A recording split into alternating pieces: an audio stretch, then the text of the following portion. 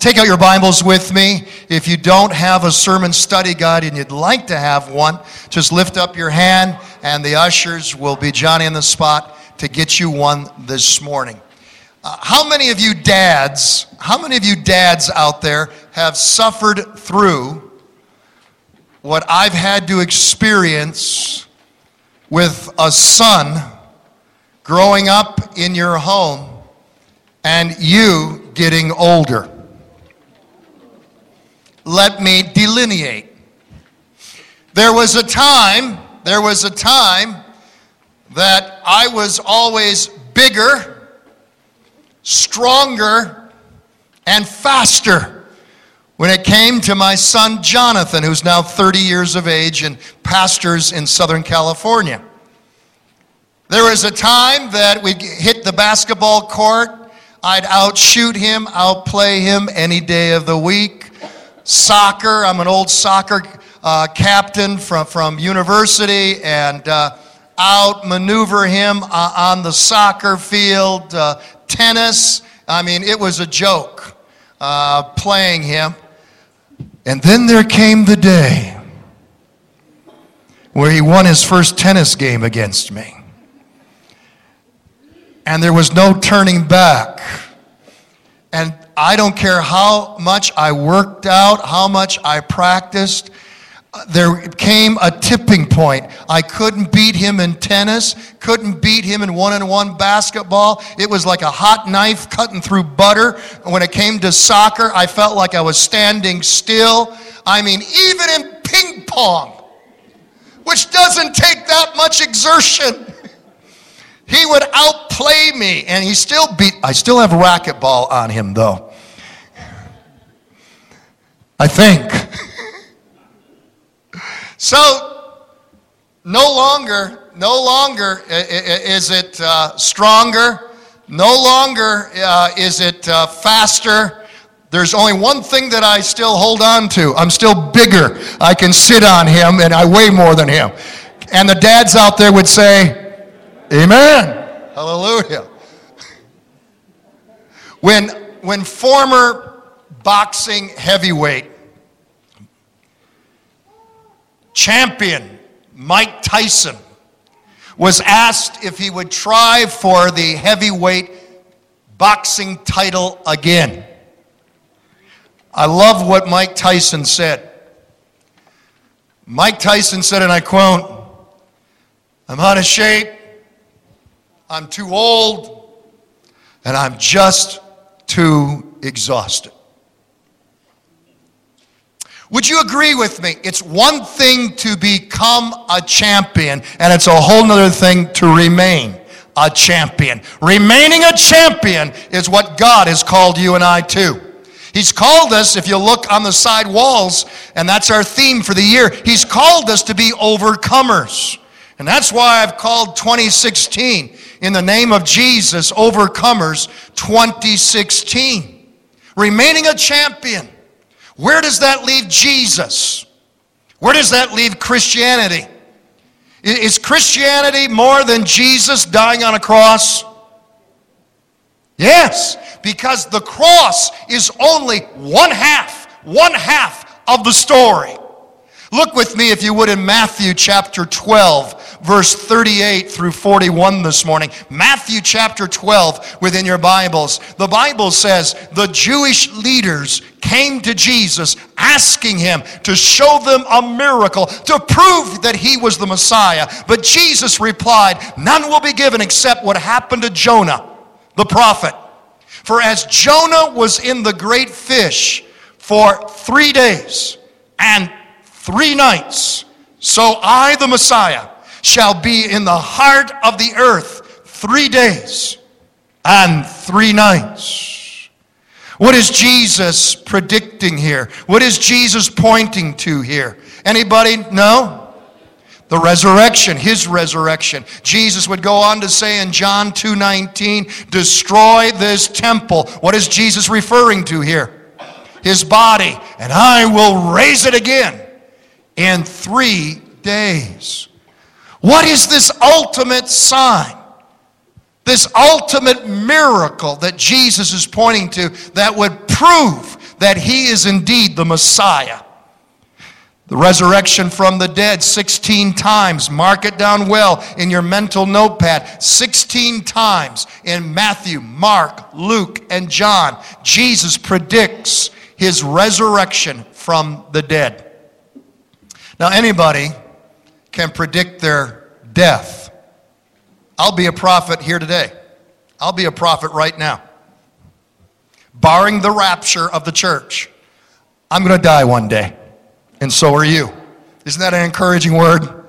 Anybody can predict their death, but it's a whole other thing to predict your resurrection. And that's just what Jesus did. He not only did it, he not only predicted it, he fulfilled it. Real Christianity, you see, is more than a simple love ethic. Liberals today are reducing the church and Christianity to a simple, I love you, and you're to love me. That's a fine ethic, but that's no different than what Confucius taught his followers. Love others as they love you. Christianity is more than a love ethic. Christianity stands or falls on the truth that Jesus resurrected from the dead. The Messiahship of Jesus, your salvation, the church, miracles, blessings, being overcomers, and our eternal life, our eternal hope in heaven, all stands on the resurrection of Jesus Christ. It is so pivotal that Paul the Apostle taught. Paul said in 1 Corinthians, if Christ has not been raised, your faith is what? Futile. It's empty. And you are still in your sins. If our hope is in a dead Savior, then we're in the same boat as the Muslims, the Buddhists, and the followers of Confucius. But the record is clear. Muhammad is dead. Buddha is dead. Confucius is dead. But Jesus is alive forevermore. Hallelujah. Glory to God. We serve a risen Savior, and he's in the world today. If the resurrection of Jesus Christ could be disproved, Christianity as we know it would fall like a house of cards. This morning, I want to start off by examining, is the resurrection of Jesus hoax or history? I want to give you a word this morning, the unconquerable Christ. The unconquerable Christ. Would you begin to fill in the blanks with me this morning as we look at 4 ways that critics try to conquer the resurrection of Jesus Christ. The oldest anti-resurrection theory is the theft theory. This was the cover-up story that the religious leaders used. Listen to how they bribed the Roman soldiers. Listen to what they told them. Matthew 28, the chief priests had met with the elders. They devised a plan. They gave the soldiers a large sum of money, telling them, you are to say his disciples came during the night and stole him away while we were asleep. Would you circle that word asleep? Asleep.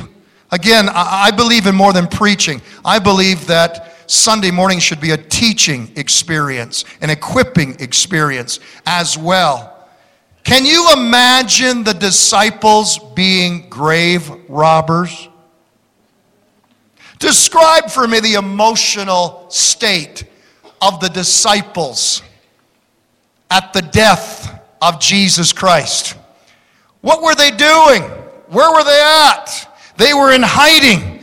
They were hiding in an upper room. They were panicked that any moment the door would burst open, soldiers would come in and crucify them as well. Can you imagine the disciples taking on a whole platoon of soldiers after running out on Jesus in the Garden of Gethsemane? And taking on those soldiers and stealing the body of Jesus? How about the precautions that the Romans and the Jewish leaders took? They stationed around the tomb a whole platoon of Roman soldiers. That means anywhere from 10 to 30 soldiers. When was the last time you drove by a cemetery and saw a tomb being guarded, a dead man being guarded?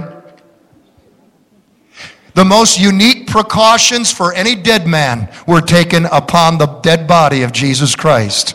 Not only was a platoon of soldiers stationed around his sepulcher, but the Romans put the mighty Roman seal upon that tomb.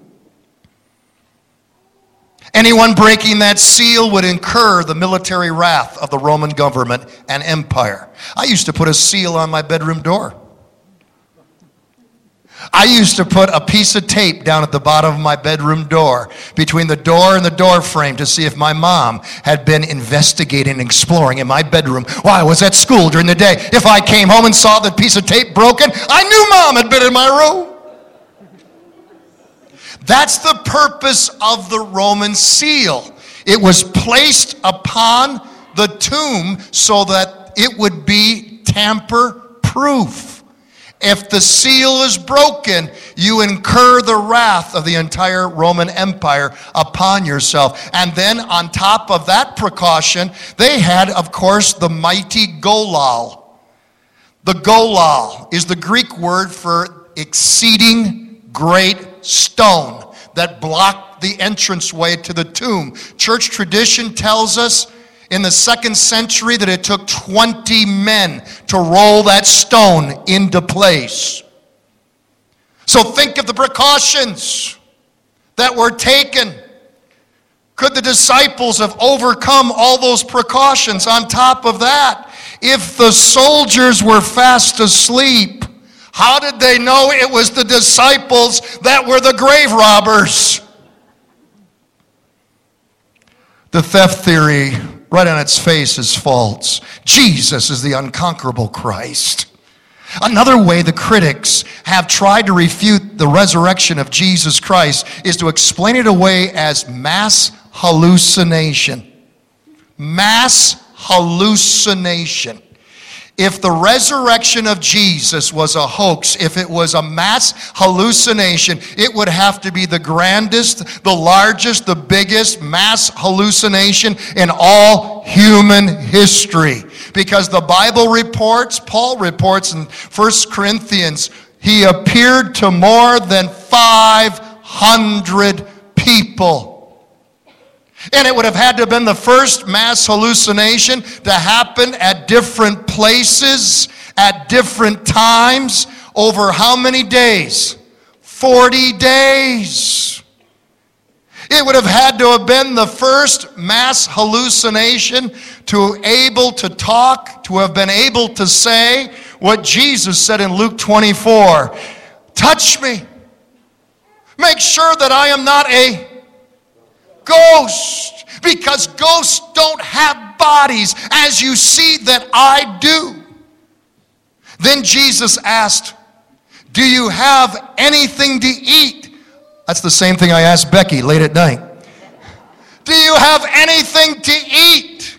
And they gave him a piece of broiled fish, and he ate it as they watched. When was the last time a hallucination was able to do those things? Think of it. It would have been the first mass hallucination to so inspire the early Christians that they laid down their lives for a hallucination. They gave up their lives in martyrdom for a hallucination, a hoax, instead of the truth. No. Confronted by the facts, the hallucination theory, it's a joke, it's false. Jesus remains the unconquerable Christ. Thirdly, then there's the wrong tomb, or I call it the male chauvinist theory. The wrong tomb theory or the male chauvinist theory. Critics, get a hold of this. You gals will love this. Critics say that the women on that first Easter Sunday morning, the women got confused. They got turned around. They didn't know their left from their right. They didn't know their north from their south, their east from their west. They got confused and went to the wrong tomb, an empty tomb, and joyfully reported that Jesus had resurrected from the dead because they went to the wrong tomb. Well, the problem with that theory, if the women went to the wrong tomb, so did Peter and John go to the wrong tomb. So did the angels go to the wrong tomb. And if the religious leaders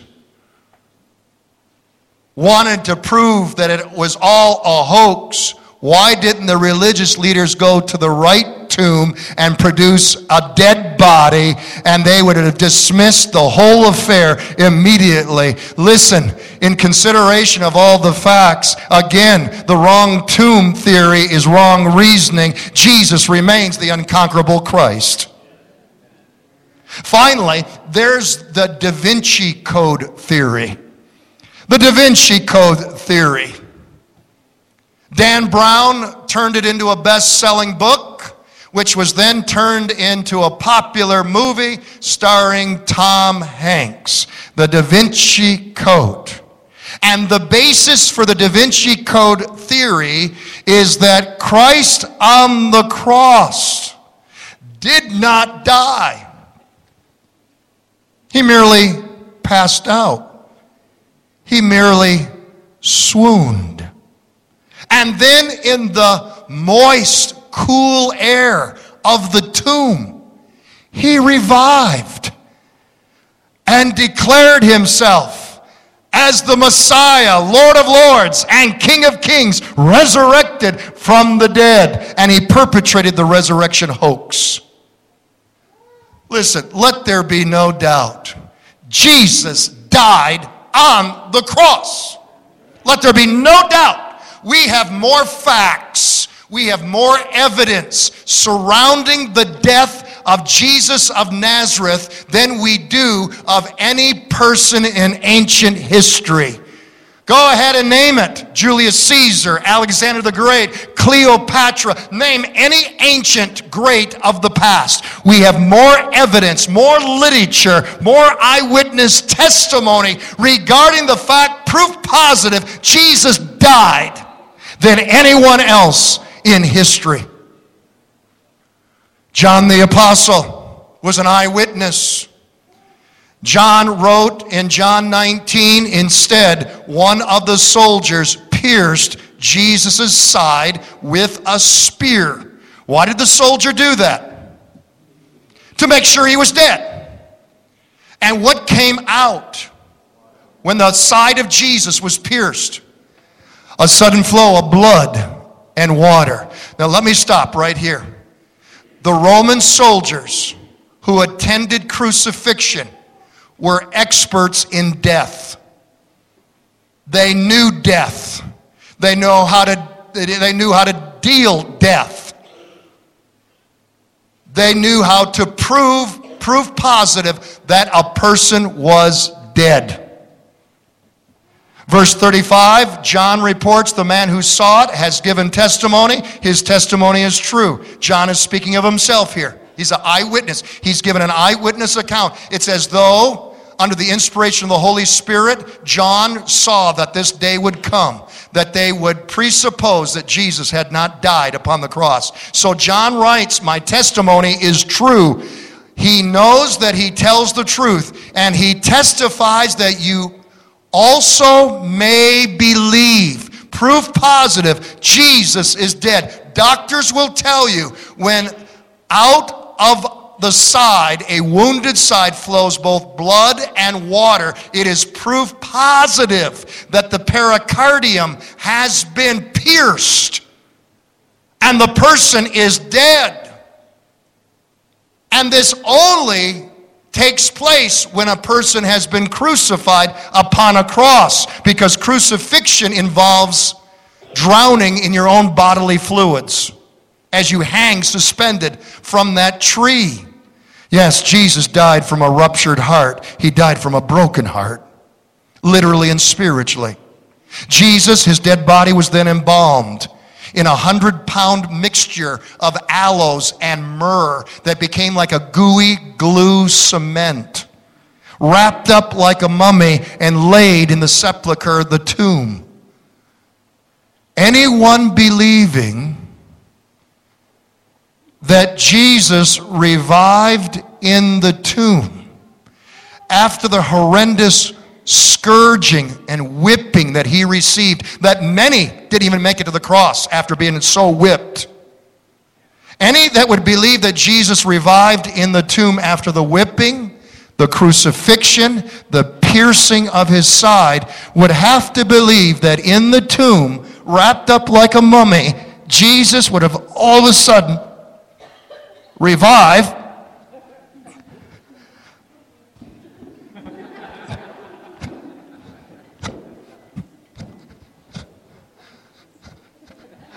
Bump the stone out of the way, take on 10 to 30 Roman soldiers, unwrap himself, and this bleeding, emaciated, crucified Christ declares himself to the world as Lord of Lords and King of Kings. Listen, the swoon theory, the Da Vinci Code theory, is so full of holes it whistles when it walks. Twice in the last 150 years, all the evidence surrounding the death and resurrection of Jesus Christ has been presented in a court of law, both in England and here in the United States of America. Both times, both courts have rendered the same verdict. Jesus' resurrection is one of the most established facts in history. I quote, "In the face of this world's so-called wisdom, Jesus still remains the unconquerable Christ." Amen. Praise the Lord. Oh, I would have enjoyed having a TV camera in the halls of hell that weekend when Jesus died and was raised from the dead. Can you imagine that Easter, first Easter Sunday morning in the halls of hell? Can you imagine? Write it down, hell's party, the day that Jesus died. I can imagine that whole weekend the demons were dining, the demons were dancing, and the devil sat upon his throne, boasting, he's dead. The Son of God is dead. So is their salvation. It's dead. Healing and miracles are dead. Their hope for heaven is dead too. I've won. I am the kingdom and the power and the glory forever. And then suddenly, who's knocking on my door? Who's interrupting my party? And a little demon imp, Master, I hate to tell you, but the stone, it's been rolled away. Watch! And then a booming, majestic voice blazes through the halls of hell. I am the resurrection and the life. All authority has been granted me in heaven and in earth. I am your King of Kings. I am the Lord of Lords. I am the unconquerable Christ. Hallelujah. Oh, mark it down well. Christ's resurrection is the ultimate proof. He is our Messiah. Hallelujah. It's one thing to prove from an apologetical defending of the faith way that the resurrection of Jesus Christ is a fact. It's one thing to dramatize the fact that Jesus is Lord of Lords, King of Kings, the unconquerable Christ. But what does that mean to you in going to work tomorrow morning? What does it mean to me in leading your church under the great shepherd, Jesus Christ? What does it mean to us to have a resurrection hope? Peter, the apostle, said this. In 1 Peter 1, Peter said, "Praise be to the God and the Father of our Lord Jesus Christ. In his great mercy, he has given us new birth into a what? Living hope." I want you to circle those two words right now. I want to find out, is your hope alive? I want to find out this morning, what kind of hope do you have? Do you have a hope that's based upon a dead Savior or a living Lord? Circle those two words, living hope, through the resurrection of Jesus Christ from the dead. Our unconquerable Christ gives us hope to do two things as we close up this morning. Two things. Number one, our unconquerable Christ grants a living hope to hold on. To hold on. I want to give you a very deep, profound, revelatory, theological truth. Here it is. Bad things happen. I'll say it again. Bad stuff happens. It's not a matter in life if bad stuff is going to happen. It's a matter of when. When. And God's operative word to you this morning is to hold on during those times to your resurrected, unconquerable Christ. Hold on. Hold on. Hold on. Hold on. What are you facing here this morning? What are you facing this week? And I've got to practice what I preach this morning, even as a pastor. And I'm standing before you here today. I don't know about tomorrow, but I know the one who holds tomorrow in his hands. And he's been faithful to us in the past. He's faithful to us right now. So what does that tell us about the future? We can hold on to him because he's got the future in his hands. He knows all about tomorrow. Trust him. Trust him. Hold on to him. Hold on to his promises. Hold on to his person. Hold on to his presence. I love the story of airline pilot Henry Dempsey. Henry Dempsey is a commuter airplane pilot that flies a business jet, puddle jumper, from Boston to Maine, Maine to Boston every day. Henry Dempsey, piloting his routine flight, suddenly the warning light in the cockpit began flashing. Loss of air pressure. The door was ajar in the plane. It had not been latched properly. He went back to the rear of that airplane to tightly latch the door. The reverse happened. It exploded outward, sucking him straight out. The plane immediately losing altitude. The co-pilot took control, and at the same time, once control was granted, he radioed search and rescue to give the general location. Somehow, perhaps by a miracle, since they were not at 30,000 feet, perhaps somehow by a miracle, Henry Dempsey was survived a fall into the ocean since they were over the ocean. Search and rescue never did find Henry Dempsey. The good news is the runway crew did. They found him holding on to the strut of the plane. They found him holding on despite the 200-mile-per-hour wind velocity, despite the frigid air of that altitude, despite the terrific forces that were assailed against him. He held on no matter what. They found him teeth chattering, almost numb with cold, but he would not let go. I said he would not let go. And if Henry Dempsey won't let go of an airplane strut, you and I surely cannot let go of our resurrected Lord and Savior, our unconquerable Christ. Next time you go through a storm, next time you face a battle, next time you're confronted with uncertainty, hold on to his promises, because all of his promises are yes and amen in Christ Jesus our Lord. Hold on to him in prayer. Hold on to him by pressing into his presence with praise and worship. Trust him. Walk with him. Hold on to him. It's too soon to quit. Anybody can go AWOL. Anybody can be a dropout. But you and I can hold on to our Jesus, because the unconquerable Christ will make you unconquerable too.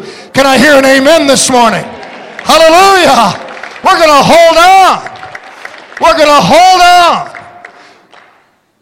The second living hope truth is this. A living hope causes us to focus. I'm talking about your vision now on our unconquerable Christ. July 4th, 1952. Most of us don't remember that event. That's why I'm going to tell you about it.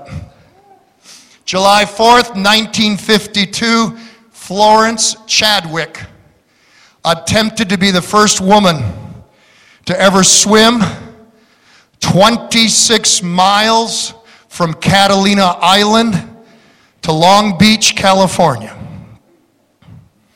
She was going to attempt what no other woman had ever attempted, to swim those frigid waters, those shark-infested waters.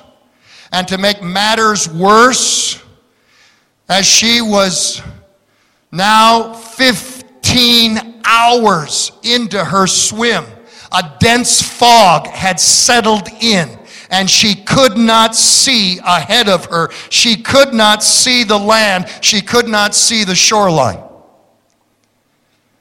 Her coach in a boat in front of her was repeatedly encouraging her, keep going, hold on, you can make it. But after 15 hours, Florence lost heart. She gave up. And the tragedy was, she didn't know it, but she was just a half a mile from shore.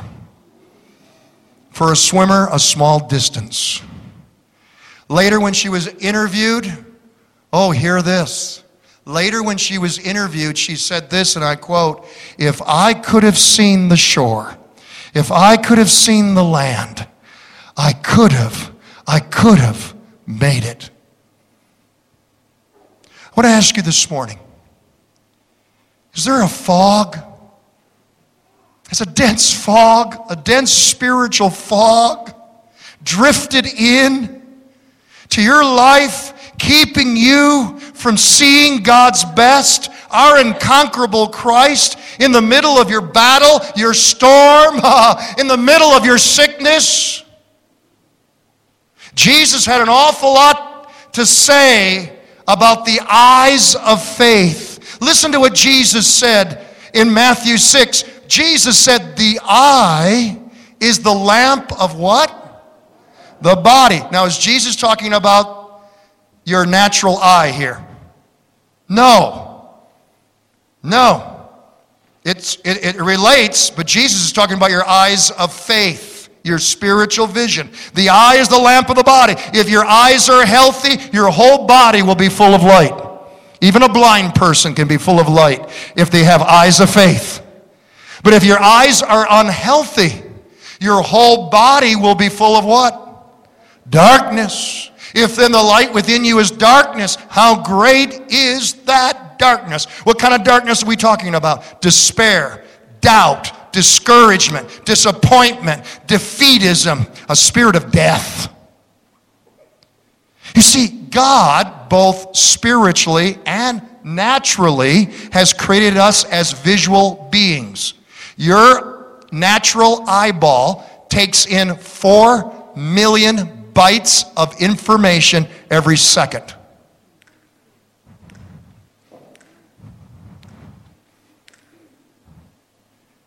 Your eyes take in information that creates a three-dimensional image in your brain. If I was to say the phrase right now to you in the midst of our Michigan winter that's almost over, almost over, almost over. If I was to say the phrase sunny beach, would you see the words in your mind or see a picture? Sunny beach. Some of you are already there. I see people putting on suntan lotion right now. You wouldn't see words. You would see an image of a beautiful, sunny, white sand beach, blue turquoise waters, waves lapping on the shore. You would see an image, not words. I want to ask you something. Young people, young adults, this is especially important for you. What picture do you have in your mind of yourself? What picture have you painted in your mind and in your spirit of your Lord? Is he a weak, suffering, emaciated, suffering Savior on a crucifix, or is he the unconquerable Christ of the resurrection? What picture have you created of yourself and of your Lord? That picture of yourself and your Lord is like a thermostat. You will never rise higher than what you have gauged and set that picture to be. We produce what we continually keep in front of us. What we see. Last week I preached to you about the Mark chapter 5 woman. For 12 years, she suffered with a bleeding issue, with a hemorrhaging issue. She had a physical problem, a disease where she had spent all of her money on doctors and she was no better for it. And then she heard that somebody was in town.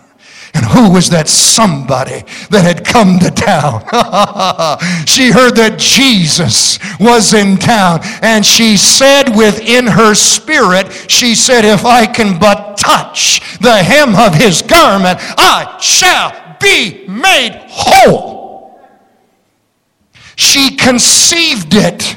And later on, she gave birth to it. And Jesus himself validated what she had done by saying, according to your faith, you have been healed and made whole. What are you conceiving in your spirit? What are you keeping before your mind regarding yourself and regarding the lover of your soul, Jesus? What do you see through the eyes of faith? If you can conceive it in faith, you can birth it in faith. Hallelujah. You can't birth something you have not first conceived. Keep things in front of you. Hear me in this, that you want to see come to pass. Change what you're seeing, and you'll change what you're producing.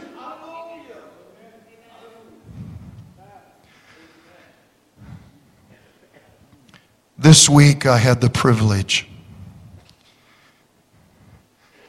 of coming into the home of a dear member in this church and serving him and his wife Holy Communion.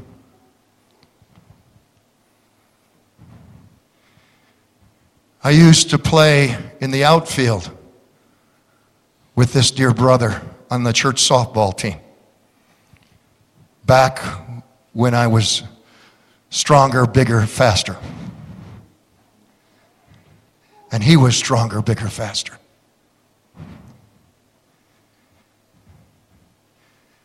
This dear brother of this church has been told by the doctors that they have exhausted all their resources.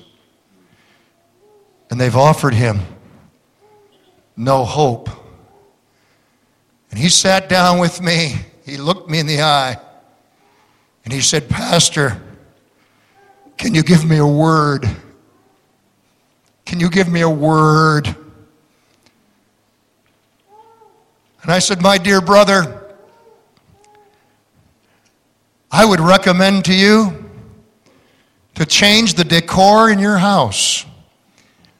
I would recommend to you to put up pictures all around your house of yourself when you were happy, when you were healthy, and when you were whole, and when you were strong. And every which way you turn, I want you to see those pictures of yourself happy and healthy and whole and strong. I want you to post, more importantly than that, I want you to post the promises of God, which are yes and amen in Christ Jesus our Lord. Post it on the refrigerator door. Post it on the bedroom door. Put it upon your dresser, upon your nightstand. So every which way you turn, your eyes of faith are seeing hope, seeing victory, and seeing a God who cannot and will not fail you. My dear brother, I want you to stop going by what you see in the mirror. And I want you to start seeing through the eyes of faith. This is not just mere positive thinking. This is not mere new age visualization. I'm talking about the eyes of faith, that in the name of Jesus, you would start tasting your miracle. You would start smelling your miracle. That you would start getting excited about your miracles. I said, my dear brother, God has heard your prayers. God has heard Lakeside praying. And God is not deaf, and God is not senile where he's forgetful. You don't need to keep praying. Start praising. God has already heard your request. Start praising. Start thanking the Lord. Start giving him honor and praise and glory and power and victory for the miracle that is coming your way. Get excited. Let expectation arise. Let your sight, your visual sight, and your spiritual sight see your unconquerable Christ. Now, my dear brother and my dear sister, God is sovereign. He's not a genie in Aladdin's lamp to do our bidding. God is sovereign. God is in control. The Bible says there's a time to be born and there's a time to die. I could get in my car right now and drive from your house, your home, and drive out on 24 Mile Road and instantly go into eternity, and you could outlive me. God is in control. We don't own our next heartbeat. We don't own our next breath. You can't count on it. You can only count on our God who reigns. I would rather, my dear brother and my dear sister, I would rather step into eternity with a faith that remains unbent and unbowed. I would rather go into eternity where I've kept trusting my Lord. I've kept holding on to his promises. And if God takes me, so be it. But I'm not going to be unbent and unbowed. I'm not going to be defeatist or discouraged. I'm going to keep trusting my God. I'm going to keep holding on. I can't choose tomorrow. I can't choose the storms that come my way, but I can choose how I will respond to it. And I would rather go into glory shouting victory in Jesus than walking with my head bowed low, grumbling, complaining, discouraged why I didn't get my miracle. The bottom line is this, church. I looked them in the eye and I said, the bottom line is this. Real victory in life and eternity. Real victory is not receiving a healing. Real victory is not receiving a miracle. Real victory is a faith that refuses to kowtow to the devil. A faith that remains unconquerable. That's the kind of faith that gets the applause of heaven. That's the kind of faith that walks into heaven, shoulders square, head held up high. That's the kind of faith that hears, well done, my good and faithful servant. Enter into the joy of the Lord. Hallelujah. Do you hear me in this? Pastor, I've walked into this church as a guest. People are getting pretty emotional, pretty excited here. Hey. If people can get excited about Donald Trump and Hillary Clinton, if people can get excited about mere human flesh, isn't it about time we get excited about our Jesus? Come on. Come on. I don't know about you, but I'm already tired of the whole election process. Hey, many have tried to conquer Christ, but they couldn't. I said they couldn't.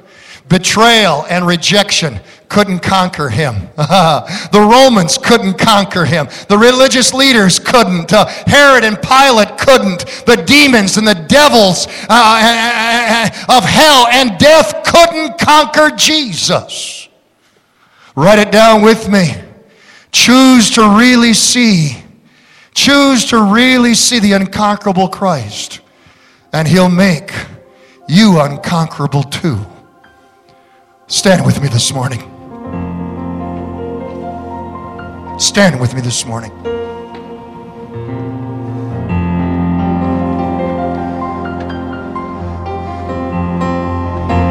When you set your eyes, when you set your spiritual eyes upon your unconquerable Christ, you're able to say, enemy, go ahead, attack my health. Go ahead, because by his stripes I am healed. I will rise again. Amen. When you keep your eyes on the unconquerable Christ, when you fasten your focus on your living Savior, you're able to say, go ahead, attack my finances, because my God shall supply all of my need according to his riches in glory through Christ Jesus, my Lord. I'm going to rise again. When you set your faith upon your Lord who cannot and will not fail you, no matter the storm, no matter the battle, no matter the demons of hell that roar against you, you can take your stand upon the promises of God, and you can say, if God be for me, who can be against me? Go ahead and attack. I'm going to rise again. And even when old Slewfoot, even when the final enemy, death, comes knocking on your door, you can look him in the eye and say, to live is Christ and to die is gain. I will rise again. Hallelujah. Praise the Lord. Remain standing with us this morning.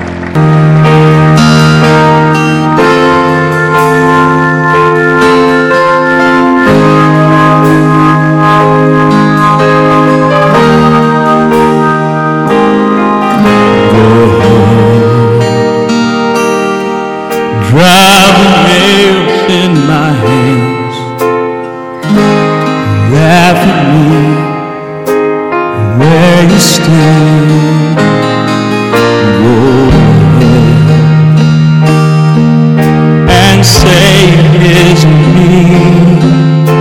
The day will come when you will see, 'cause I'll rise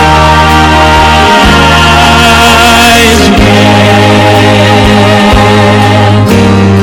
Ain't no power on earth can tie me down. Yes, I'll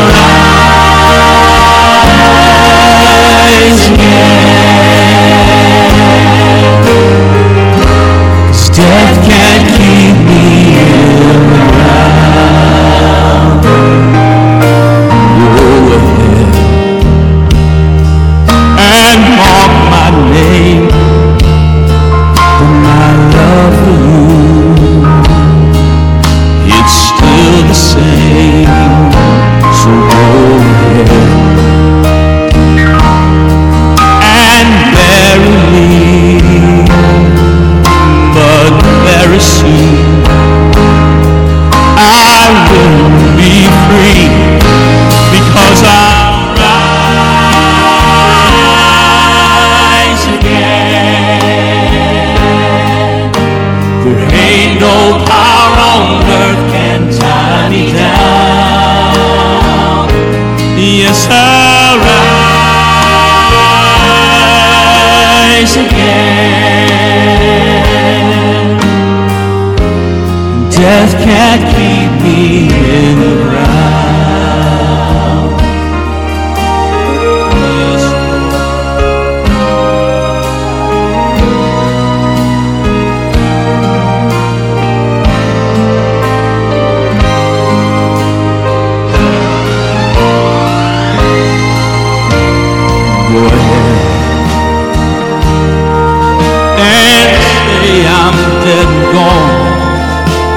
But you will see. You'll see that you were wrong, and go ahead and try to hide my son. But all will see that I'm the one, 'cause I'll rise and I'll come again. There ain't no power on earth can keep me back. Oh yes, I'll rise again. I'll come to take my people back, 'cause I'll come again. There ain't no power on earth can keep me back. Yes, I'll come again. Come to take my people back. I'll come to take my people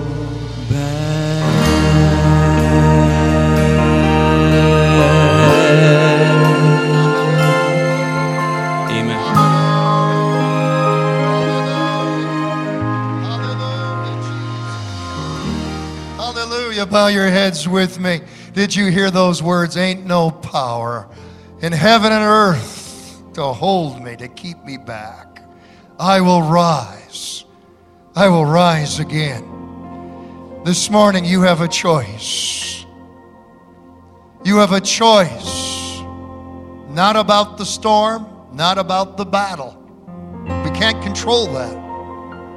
But we can control how we're going to respond. This morning, you're in the midst of warfare, a battle. And God's operative word to you this morning is this battle is not yours, it is the Lord's. And when we don't know what to do, we can declare, our eyes are upon you, Lord. This morning, it might be sickness. It might be finances. It might be a marital issue, a problem with a child, a family matter. It might be an employment problem. It might be a business. I don't know what the issue is, but you're under attack. And the enemy of your soul would like to bring discouragement and despair and a sense of defeat. But this morning, you are declaring yourself that in Christ Jesus you will rise again. This morning, if that's you, would you just lift your hand with me right now and join me? I got my hand lifted up. The Lord knows what I'm representing. I've got my hand lifted up. If you need a miracle, a breakthrough, the unconquerable Christ to rise up in your situation, just lift up your hand. That's right. Amen. And now join me down here at this altar. Elders, pastors, deacons are coming. Spouses, join me at this altar right now. Cindy, lead us in song as they come right now. We're coming by faith.